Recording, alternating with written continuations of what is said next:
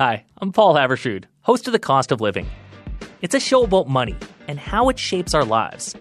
In big ways, like why inflation could get worse if we all make more money. Here's the hard truth in all of this. Workers are going to have to eat that real wage loss. And small ways, like what's the fastest way to order fast food?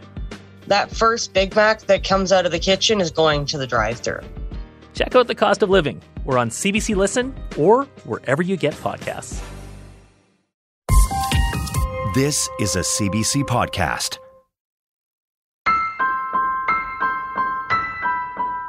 Welcome to Ideas. I'm Nala Ayed. Death is not the end, so the old spiritual maxim goes.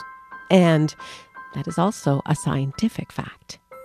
Well, wouldn't it be nice if that oak tree, which they have deep taproots, would ever reach my remains, and the tree would take nourishment. And it's kind of like, well, I never died, really. Death is a part of life, and it's all around us. We are fascinated with death in popular culture, and yet we tend to shield ourselves from seeing it at work in our world. On this episode of Ideas, Suzuki's survival guide takes us into the process of death. What happens to our bodies after we die? The amount of decay that you have in 1 week on land takes 2 weeks if you're in water, takes 8 weeks if you're buried. How our bodies need death in order to live. The cells within our bodies are continually growing, renewing themselves, and they're dying. And the dying is not just because the life can't go on, but the dying is in many cases coordinated to be part of the life on the bigger scale. And how we as organisms derive the life force from the world around us. Specifically, what happens to a carrot from the garden to our mouths to the other end? Originally broadcast in 2010 as part of the series The Bottom Line, this is Life and Death, The Cycle with David Suzuki.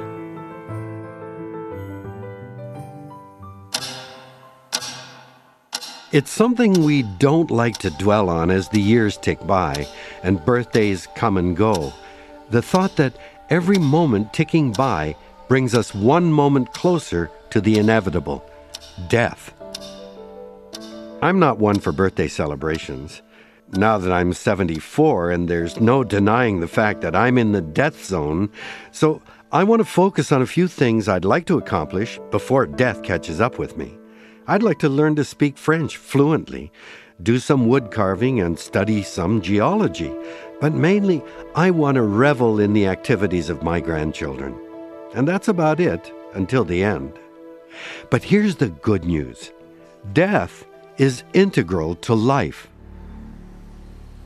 To start us off on this journey, I'd like to introduce you to Joan Graham. She's 81 years old and lives on a farm in Metamora, just north of Detroit, Michigan. Her dream is to be buried on her property, which is lush with life, and she hopes that she can offer part of her land to others interested in natural burials.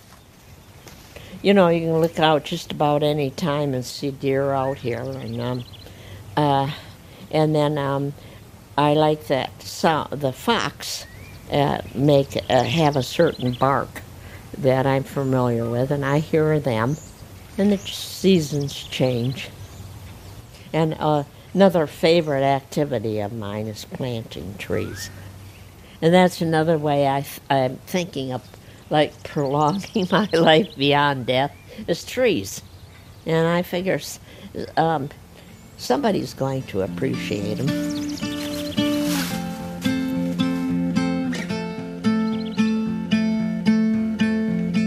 That tree there, that's where a silo was. And I think that tree has been very healthy because it is growing out of the organic decomposition of all of the stuff that was in that silo over the years. And I think that's why it was so healthy.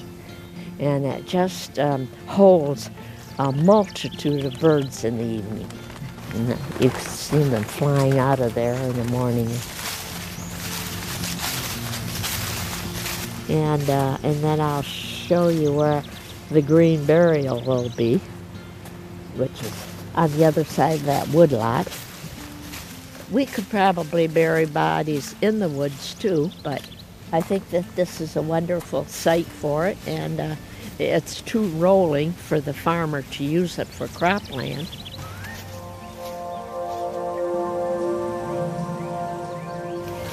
I think that this is going to be the end of the chapter. I would not want to be anywhere else. I think it's a perfect place for a burial. It's quiet and secluded. There won't be any monuments in here. There'll just be a tree maybe, or maybe somebody would like to put a rock by their site. But it would just be like this. Everything would be flush with the ground. It would be natural. And hopefully the deer enjoy it, and during the fly season they like an open place like this for the wind to blow the flies off of them. Well, I suppose you would say that you could call it meditation point, place to come up and be quiet and think about the past and the future, and I don't know, I'm not a very religious person, but I like to come up here and just say that nobody created it better than you, God.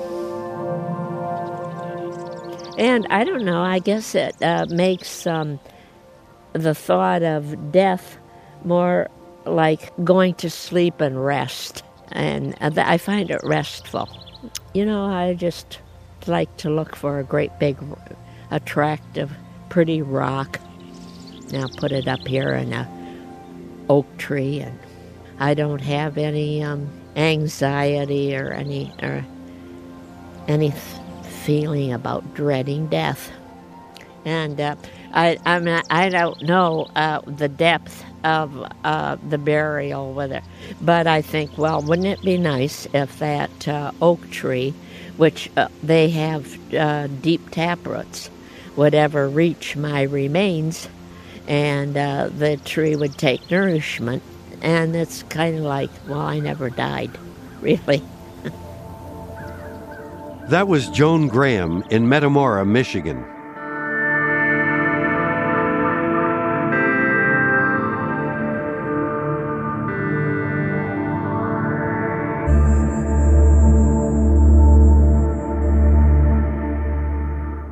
Whether we like to think of it or not, the fact is, when we die, our bodies decompose, supporting a flush of life through the decay process.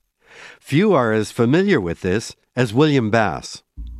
My name is Dr. William Bass. I'm a professor emeritus from the anthropology department at the University of Tennessee. One of the things that most people know that I have done in the past is create a research facility at the University of Tennessee called the Body Farm. It's a research facility in which we study the length of time since death and what the complications are in trying to determine the length of time. The Body Farm is just outside Knoxville, Tennessee, and covers about 3 acres. People can donate their bodies to the farm, and scientists then study them as they slowly deteriorate, exposed on the ground to the elements. We normally don't leave a body out there more than a year, because what happens is you want to let nature help you as much as you can, but if you leave it out there too long, then the bones begin to flake from the sunlight and things like that. And so we normally leave them out there a year. We've got about a 2-year batch out there. There are about 150 bodies out there right now. Yes, you heard him. They have about 150 human bodies on the premises in various states of decay. If you can get beyond the ick instinct, there's a lot to learn from the activities in and around our bodies after we die. There are essentially 4 stages of decay. The first is fresh, right after a body dies. It's in the fresh stage. Then you go to the bloat stage. This is where the bacteria in the body begins to increase, and you have buildup of gases causing a bloating effect of the body. Then you go through the decay stage. This is where the body is rapidly breaking down. In many cases, if there are insects or animals present, they will be involved during this stage. And then you finally have the dry stage, at which the rapid activity of reducing a body from its present size down to the minimum, which would be teeth and bones, occur. All of these stages vary depending on climate and how the body is covered. I warn listeners that some of you might find some of this disturbing. There's a rule of thumb, by the way, on length of time since death, in that the amount of decay that you have in 1 week on land takes 2 weeks if you're in water, takes 8 weeks if you're buried. Really? So, yes. So, essentially what you're doing if you bury a body, if you bury it deep enough, of course, you are getting it into a refrigerated type environment. You're essentially slowing down all the processes. So let's start with, you're interested in the second stage after a day. Could you kind of describe in more detail each of the 4 stages? Sure. The fresh stage, of course, is right after death. It's the cooling of the body. It's the changes of some of the fluids, like in the eye and so forth. It is a period in which the body is giving off smells, and these smells, the first of the critters to be attracted to the smells are the blowflies. These are the green and blue iridescent flies. They're different species from house flies that are attracted to decaying bodies, and they will lay their eggs. They seek the moist orifices of the body, the eyes, the nose, the mouth. This stage lasts about, well, let's say an average body just lying on the ground. Those flies would be there in a day or two, I assume, and then the maggots hatch out and start penetrating the body. That's correct. There are studies, by the way, that have indicated that in the process of dying, as you approach death, you're giving off smells that will attract some individuals, animals, I should say, and there are well-documented examples of blowflies being attracted to bodies while the individual was still alive. Recently, there's been a study of a cat in one of the nursing homes who arrives in a room which somebody is about to die. And so even the cat recognizes, I would assume, the smells that are being given off by the body. So this is the first phase then, is when the insects get at the body wherever they can, and then carry on. That's right. Now what they do, the blowflies will lay their eggs. The eggs hatch into maggots. There are some of the insects, some of the flies that will lay live larvae, but normally the first one to be attracted to dead bodies are the blowflies. And they're universal. They're all over the world. And then the maggots begin the active process of destroying the decaying tissue. They are literally nature's little assistants in reducing a carcass from its normal size down to the minimum amount you can have, which would be bones and teeth. In British Columbia, we have these massive runs of salmon, and when you go to view this, the carcasses on that the bears bring up on the beach become within days seething masses of maggots, which are reducing that meat basically back into stuff returned to the soil. So I guess it's a similar process. That's true. What you're doing at the body farm is replacing the salmon with real humans, you see. Right. So we're looking at the same process there. So what happens in the bloated stage then? The bloated stage is that as the body is decaying, not only are the maggots beginning to eat on the body, but the cells themselves are breaking down.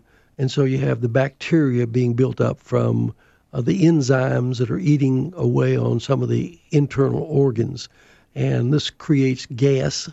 And if you don't have a hole in the body, like a stab wound or a gunshot wound, for that gas to get out, then the body begins to bloat like a balloon. And this causes fluids to be forced out of the mouth and other openings in the body. And so this is a very foul-smelling stage of the body. Now, are those bacteria that are proliferating from our own internal organs, or are they coming in from outside? No, these are from our own internal organs breaking down. Yeah, this is the... so the material in our intestines will begin to be liberated and basically consume the body then.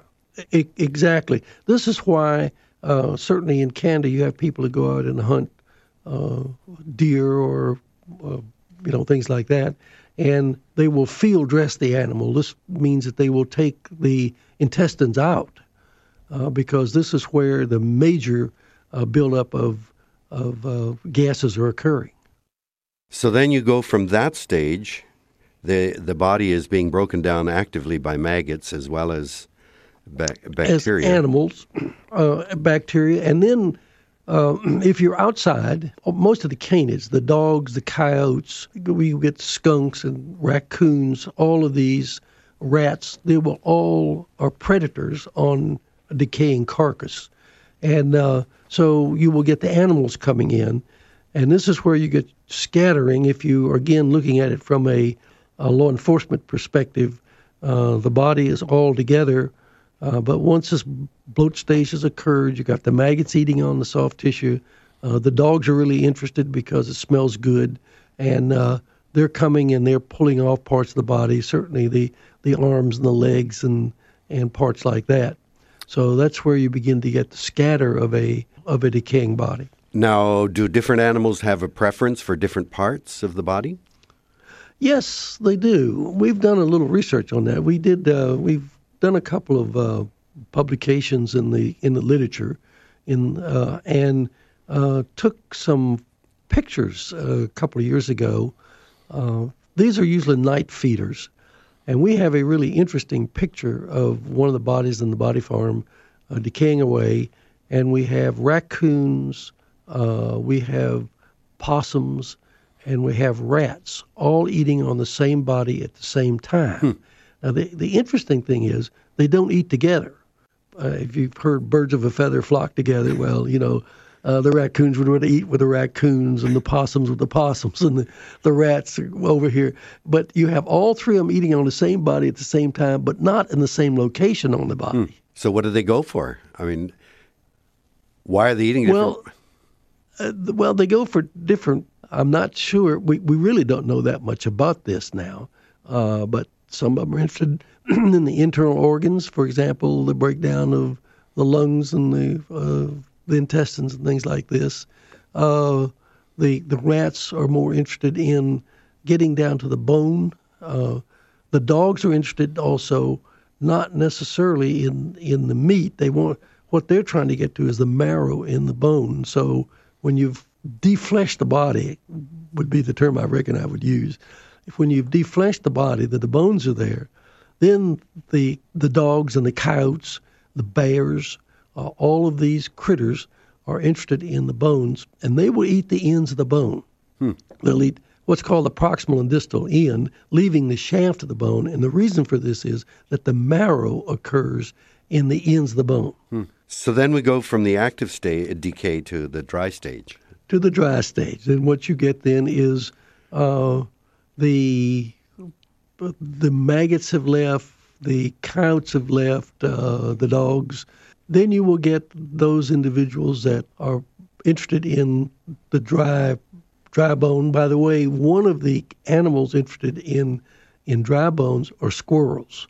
Squirrels really? are not they're not interested in fresh. I mean, if you kill your buddy and set his bone out there, they're not going to do that. But you keep that bone 2 years, and then they're interested in the calcium and things that are in the bone, and so they'll start chewing on that. Wow, we think of squirrels as herbivores, that they eat plants. Yeah, well, they they have a dessert of humans occasionally. Wow. You know, the way you've described it, although a body is dead, it sounds to me there's almost as much living material inside that body as there was living material when it was alive. There's all kinds of, yeah. So you could say, in fact, that it's teeming with life. It's interesting because here, forestry is a big issue in my part of the world, and a dead tree lying on the forest floor actually has more weight of living material than it does when it's actually alive and standing. And that's because a tree basically has got just a thin layer of living material around, just under the bark, and the rest of it is dead anyway. But then once it's dead, it's entered by bacteria and fungi and insects and all kinds of things. That's right. It's lying on the ground where all these things can get to it. And I could understand that, yes. But, you know, in our society, when you begin to talk about death, people get very uncomfortable. What is it about our society that has kind of wanted to push death aside somehow and not confront it? Well, I don't know the answer to that, but I'll tell you, that's why people are interested. You know, if somebody is killed out on the road, you don't drive by and see the bodies lying out there. The police have come along, they hold up a sheet or they hold up a tarp or something like that, and they cover that body up, and then the medical examiner comes and he puts you in a black disaster bag, and they take you to the mortuary, to the funeral home, and the funeral home doesn't let you into the processing lab. If you ever see that individual again, it's at an open casket, and then that's closed and he's buried. And so we simply have never looked at that whole process from the time of death to the time you're buried. And a lot of things people want to know about that. We are much more secretive in that, I think, than many other cultures. Mm-hmm. You know, as a biologist, I look at death as a part of the cycle of life, and there's something about the way in nature everything is constantly recycled back and forth. There's a certain beauty or elegance to the way, in fact, this whole process is interconnected. Do you see it that way as well? There's a kind of beauty in this cycle of death and life. Well, I have. Let me tell you, I've lost 2 wives to cancer, and I hate death. I hate mourning. I don't like that whole scene. But it's interesting what your mind can do for you. I never see a forensic case as a dead body.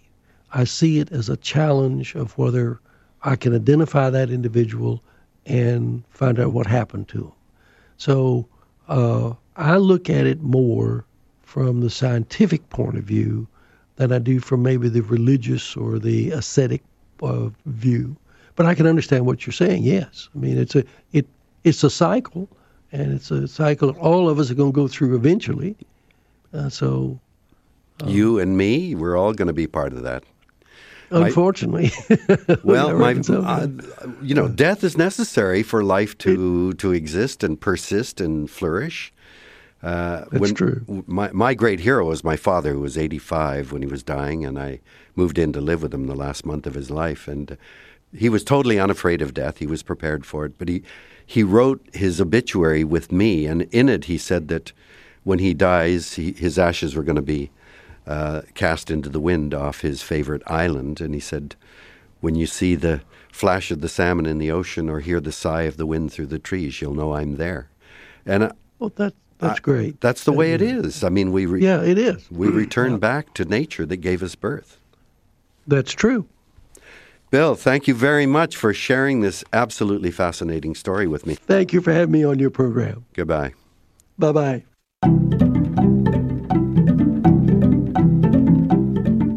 William Bass is Professor Emeritus of Forensic Anthropology at the University of Tennessee.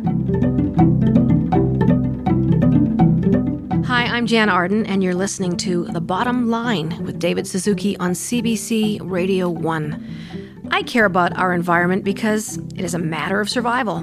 Nature is very patient, but if we test her limits, she could easily tire of us. All too often, we get caught up in the day-to-day grind and forget about the big picture.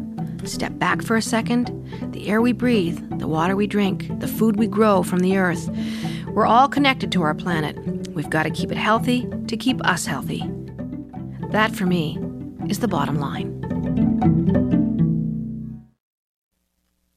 On Ideas, you're listening to Suzuki's Survival Guide, a retrospective. This program was originally broadcast in 2010.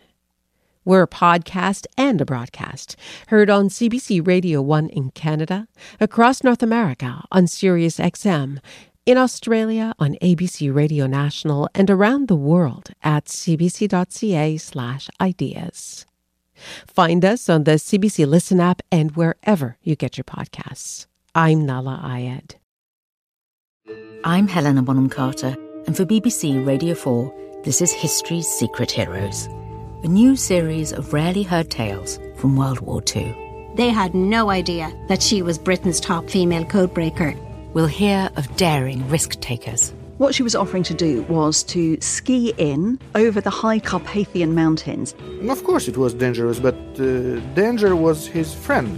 Subscribe to History's Secret Heroes wherever you get your podcasts. We heard the fascinating, perhaps cringe-inducing description of how our bodies get pulled apart by critters after we die. But even when we're alive, our bodies are rampant with cycles of death. My name is Tyler Volk. I am professor of biology and environmental studies at New York University and science director of the environmental studies program at New York University. Tyler Volk is also author of a number of books, including one he co-wrote with Dorian Sagan called Death and Sex.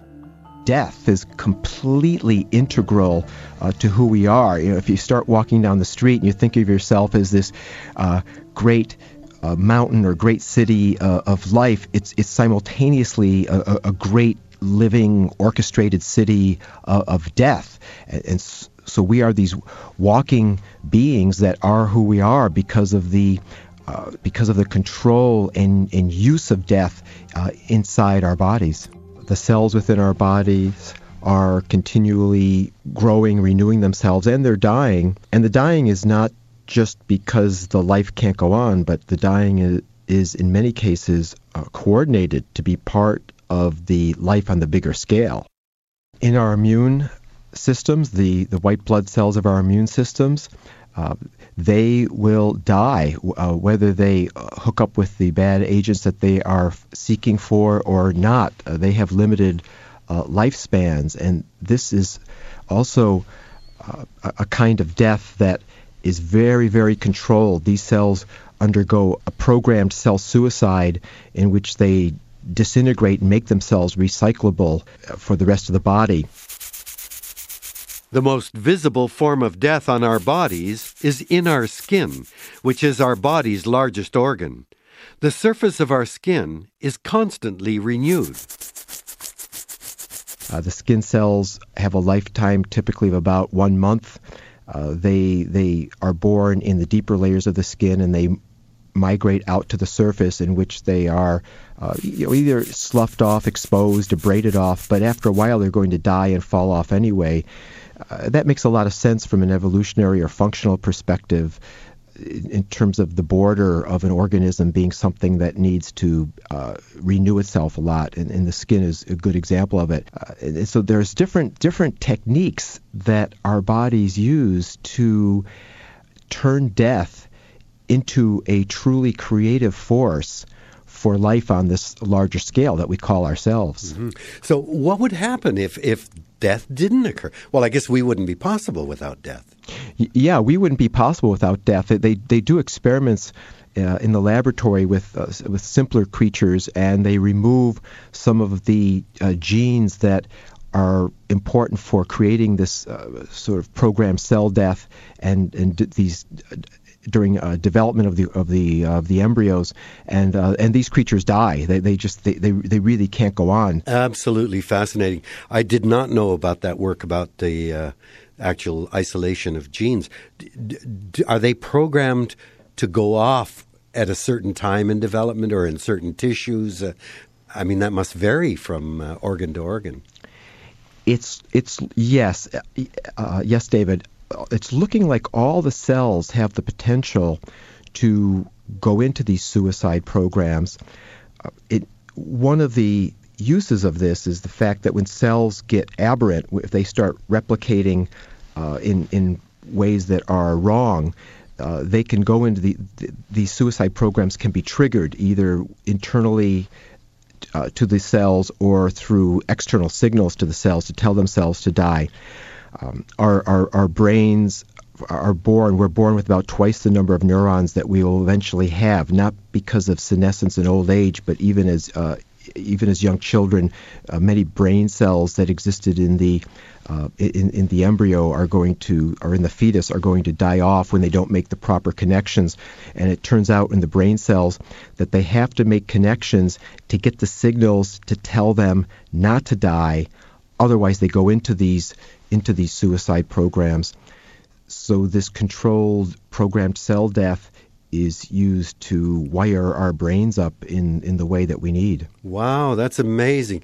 So there must be lots of examples like in other life forms as well in which this kind of death is essential for the development of an organism. One of my favorite examples is in the trees that we see all around us, walking in the woods, flying over. So important, this wonderful green carpet all over the planet. The trees are able to reach the sky not because of the living cells so much, but because of the dead cells that are created as the tree grows.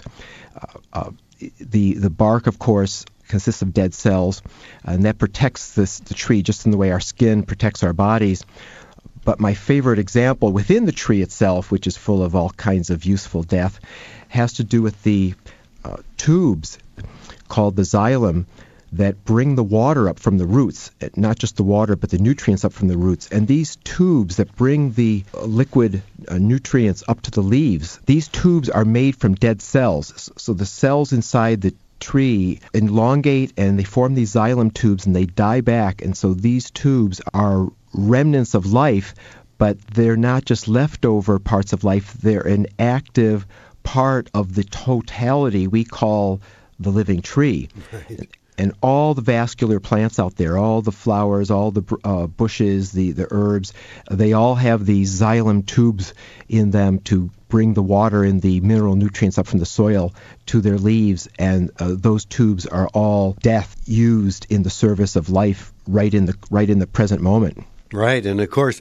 the one we're very familiar with is the leaves of the deciduous trees every fall are going to turn color and die and drop off. So that's, again, another evolutionary mechanism for the tree to get through the winter.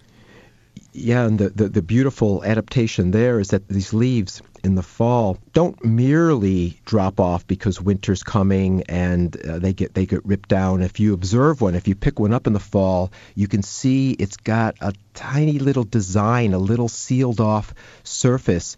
And so the point where it breaks off is actually a zone of cells that was alive during the summer that dies before falling off. And so it's all done incredibly neatly, completely as part of the adaptation of the tree, to not have the leaf just ripped off because winter's coming, right, but to cleanly break away. Right.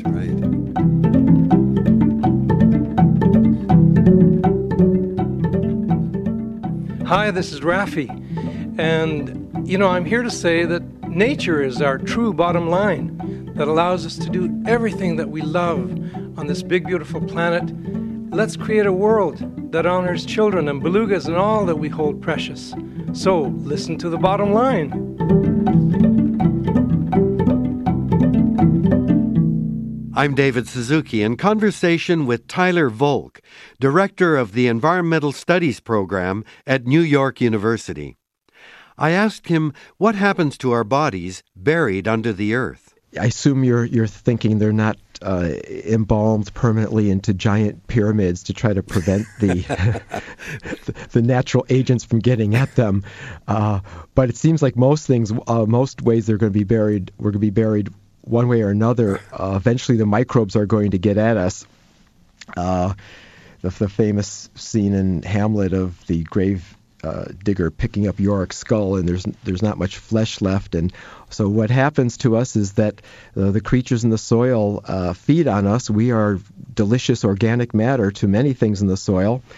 The microbes are going to be the most industrious agents down there, even though the worms and other critters look larger, it's the smallest ones that are the most numerous that are going to either get on our bodies the quickest or get into the cracks of coffins and eventually decompose us. And they will turn us into first their bodies, but because the creatures that feed on us are, like us, creators of carbon dioxide from eating organic carbon compounds, these microbes in the soil create carbon dioxide just like we do, particularly the ones that are going to be feeding on us.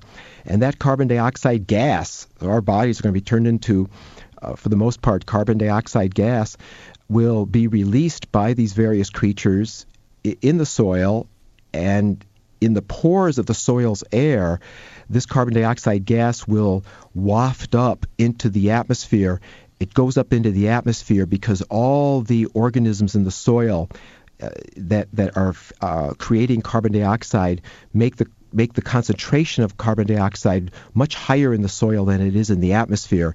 And so this carbon dioxide is, in a sense, pushed out by gas pressure from the soil up into the atmosphere. And so we're going to end up in the atmosphere. And we're going to end up then being breathed in by plants, which need that carbon to make their bodies and macromolecules. My dad was right. My dad wrote in his own obituary that when he dies, he's going to return to nature. And he said, when you hear the sigh of the wind through the trees, David, you'll know I'm there. He was right. Oh, that's wonderful. That's wonderful, yes. So we are, in fact, through the microbial action in the soil, or I suppose if we're cremated, we'll go bang directly from being this solid body into gas of carbon dioxide. Right. If we're cremated and it's efficient, it's going to go right into the atmosphere. So descendants can, I guess, breathe us in or see us in the atmosphere right away. In that regard, if we're buried, we're gonna leak out into the air over longer periods of time, and so we become part of the atmosphere. We in a sense return to this global what's the we? But our atoms return to this global scale of encircling the entire Earth. And it's a return to what we began as, in the sense that we're taking these atoms from the atmosphere via plants that really were the skilled organisms that can take the carbon as carbon dioxide from the atmosphere, as you mentioned, and then we eat the plants or eat the animals that eat the plants. And so we are, while we live, temporary whirlpools, temporary, very complex systems of these atoms that were once widely distributed over the entire Earth's atmosphere and over other parts of the Earth as well. We take them in and then return them when we die. But does that mean then that we are made up of carbon atoms that were once in the bodies of Joan of Arc and Jesus Christ, maybe, that had been recycled the same way? Yeah, definitely. Wow. So reincarnation then is just a true part of the biological. Well, I mean, we won't come back as Tyler Volk or David Suzuki, but parts of us are just recycled over and over. Yeah, what are called the biogeochemical cycles of carbon and nitrogen and phosphorus, the teachings that the scientists have gained from studying these biogeochemical cycles are that these atoms come into these temporary concentrated forms called life that then pass on their genes and think and have radio shows and answer questions, then they will disperse back. So there's this continual condensation and an expansion of these atoms, and therefore the smallest units of the living biosphere are both taking from and becoming again the whole atmosphere, ocean, soil system. It can be a little bit mind-boggling, but that's what the study of the science of the carbon cycle is telling us. But I think that's uplifting and inspiring then, because it says as part of that cycle, basically we're connected not only from the past into the present and future, but We're connected to everything else around the planet through these cycles. And the fact that our bodies are constantly being replenished and giving off these various atoms. Yes, David, we're completely connected to the whole. We are both part and whole simultaneously. Right. So we are created from the ashes of other carcasses of plants and animals, and we become a part of them as we go off to the other world.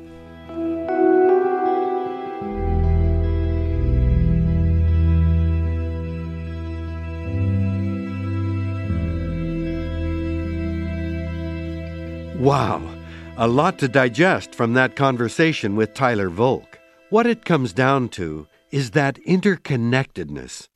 Think about it for a second.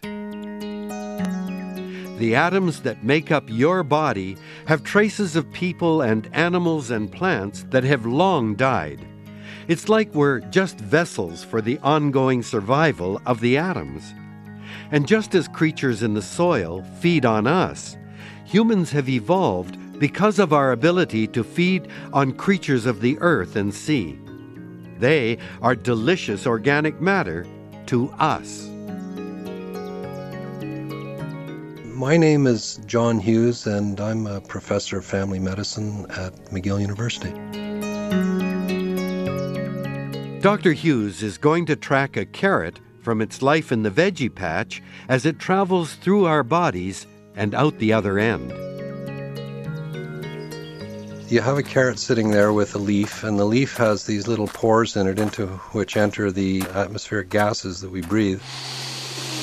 And some of those are carbon dioxide, and through the miracle of photosynthesis, a photon of sunlight comes down and kaboom, that carbon dioxide gets broken apart into an oxygen molecule and a spare carbon part, which is then attached to another spare carbon part, which is attached to another, to another, to another. And first thing you know, you have a chain of carbons, which we would label as a carbohydrate, or in this case, fructose, which is fruit sugar. So we've pulled a great big juicy carrot out of the earth, shaken off the dirt, and we're eyeing it with the anticipation of enjoying that crunchy sweetness. Our bodies kick into gear even at the thought of eating.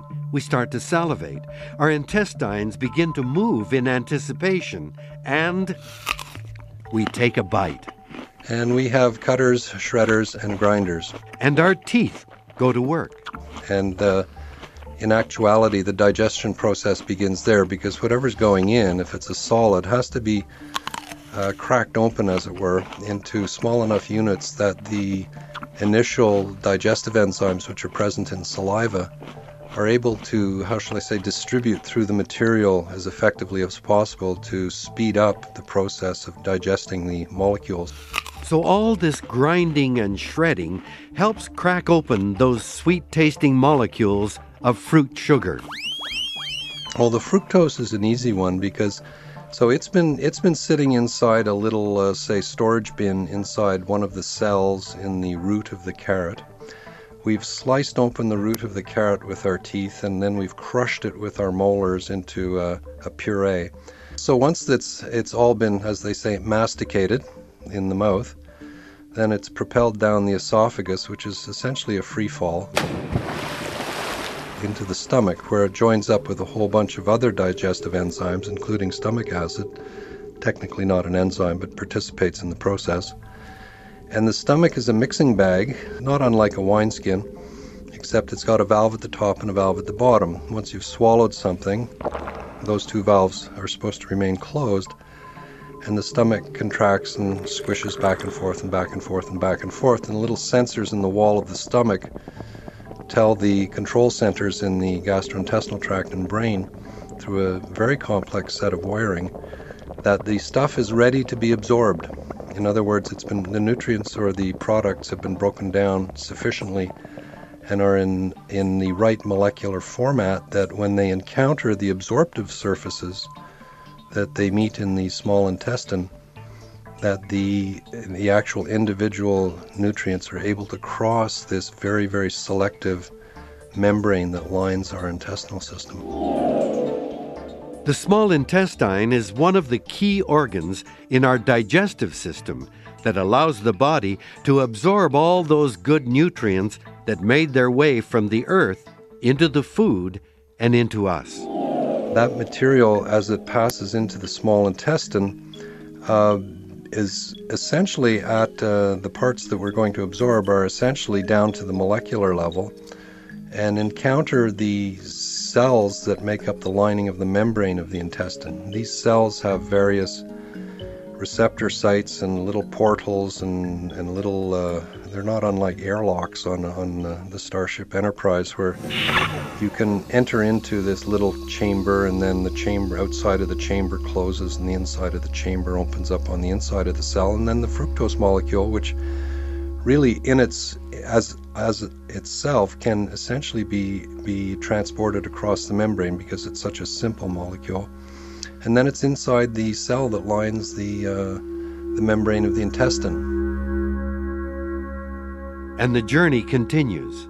Once it's there, it then is in very close proximity to a small vein, which is the part of the circulatory system, and can migrate across from that cell through swim through some interstitial water, hit the wall of the venule, or actually it's a capillary at that point, again pass across that membrane into the blood flow that is flowing down that small pipe.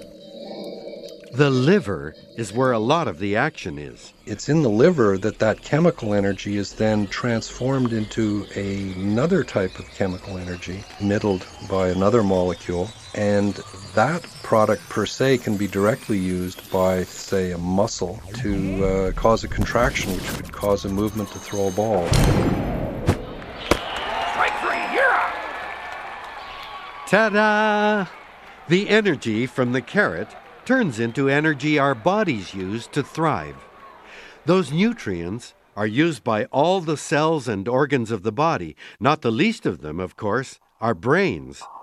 There's also a few leftovers that we end up pooping out. Whatever nutrients have failed to be absorbed are left over, and those leftover nutrients can sometimes be the nutrient supply for various bacteria that inhabit the bowel and can be responsible for gas production and things like that. And the material starts to be broken down by the various other microbes that are present in the bowel even prior to leaving, and after leaving then have enough nitrogenous product normally in it or as the result of bacteria acting upon it that then can act as fertilizer. And basically all of the recipes for the Mars space stations involve vegetarian recipes made from foods that will be grown using recycled human waste. Wow! And there you have it, full circle. And remember that carbon atom that went along for the ride as a fructose molecule? It, too, continues its journey. The other part of the cycle is that little carbon atom.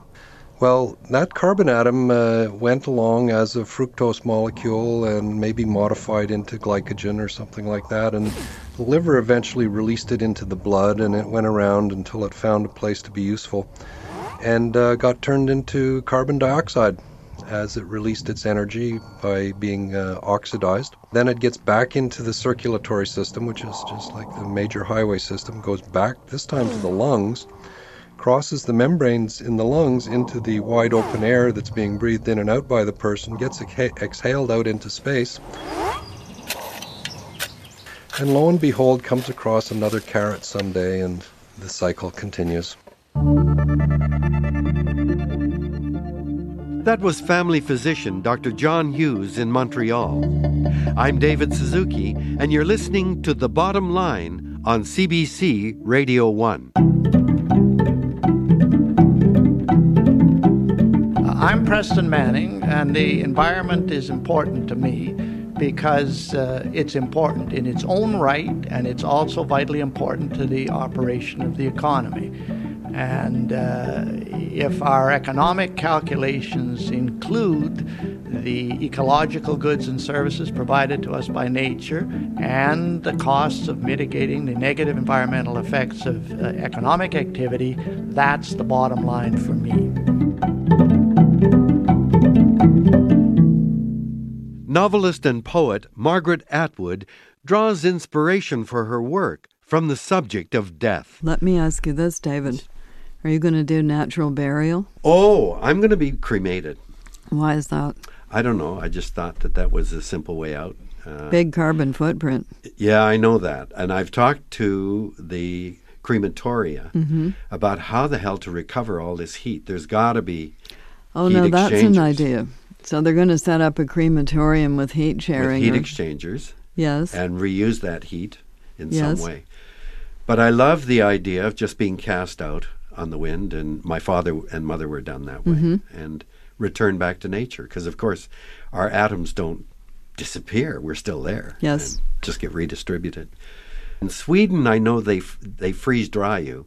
They have a new technique, yes. They freeze dry you and then jiggle shake you by the heels Yeah. till you pulverize into powder, and then that's but compost. how energy consumptive is that? It must be. What are you going to do? Well, if they get approval, this is the problem. Nobody actually wants their potato field to be grown. And I think there's some government permits that you have to get. But if it exists by that time, I would certainly do the natural burial. Anyway, I think we should put some grave goods in for future anthropologists to dig up. Don't you think that would be good? Give them something to do. Yeah, some mysterious items that they will try to figure out. They can write reams of feces and... they will try to figure out our culture. I might get buried with a toy xylophone or something like that, and they'll think, what was this ritual item? Yeah. My toaster. I'll get buried with my toaster. You'll hear more of my conversation with Margaret Atwood next week on The Bottom Line.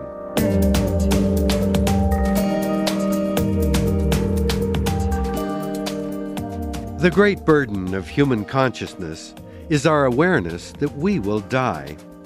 Death is the great leveler. Of course, we have the conceit of hoping to live beyond our physical death, whether through the great works we do in architecture, literature, or art that will survive after us. Of course, there are wonderful dreams of paradise or heaven, or even hell, where we go on forever. But now there are those who promote the notion that science will give us the heretofore unachievable dream of immortality. I don't believe it for a minute. Impressive as scientific advances have been in this century, the notion that we are so clever we will be able to overcome the fundamental role that death plays in our lives is unbelievable hubris. Without death, there can be no evolution, no change as conditions within the biosphere are altered. Besides, even if we were able to live hundreds of years longer, wouldn't it be an incredible bore? I mean, surely our challenge is not to prolong life in a world in which the aged have no role or dignity. Finally, when we die, the atoms that we are composed of don't disappear. They're just dispersed and spread throughout the biosphere. We emerged from nature, and we go back to it when we die. What better fate could there be than that?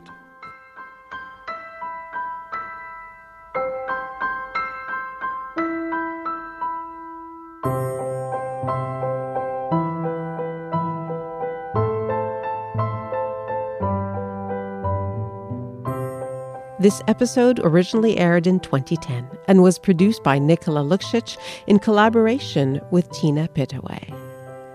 Additional production by Holly Dressel, Pete Morey, Greg Fleet, and David Barron.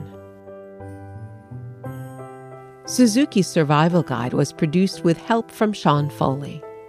Lisa Ayuso is our web producer. Technical production, Danielle Duval. Our senior producer is Nikola Luksic. The executive producer of Ideas is Greg Kelly, and I'm Nala Ayed.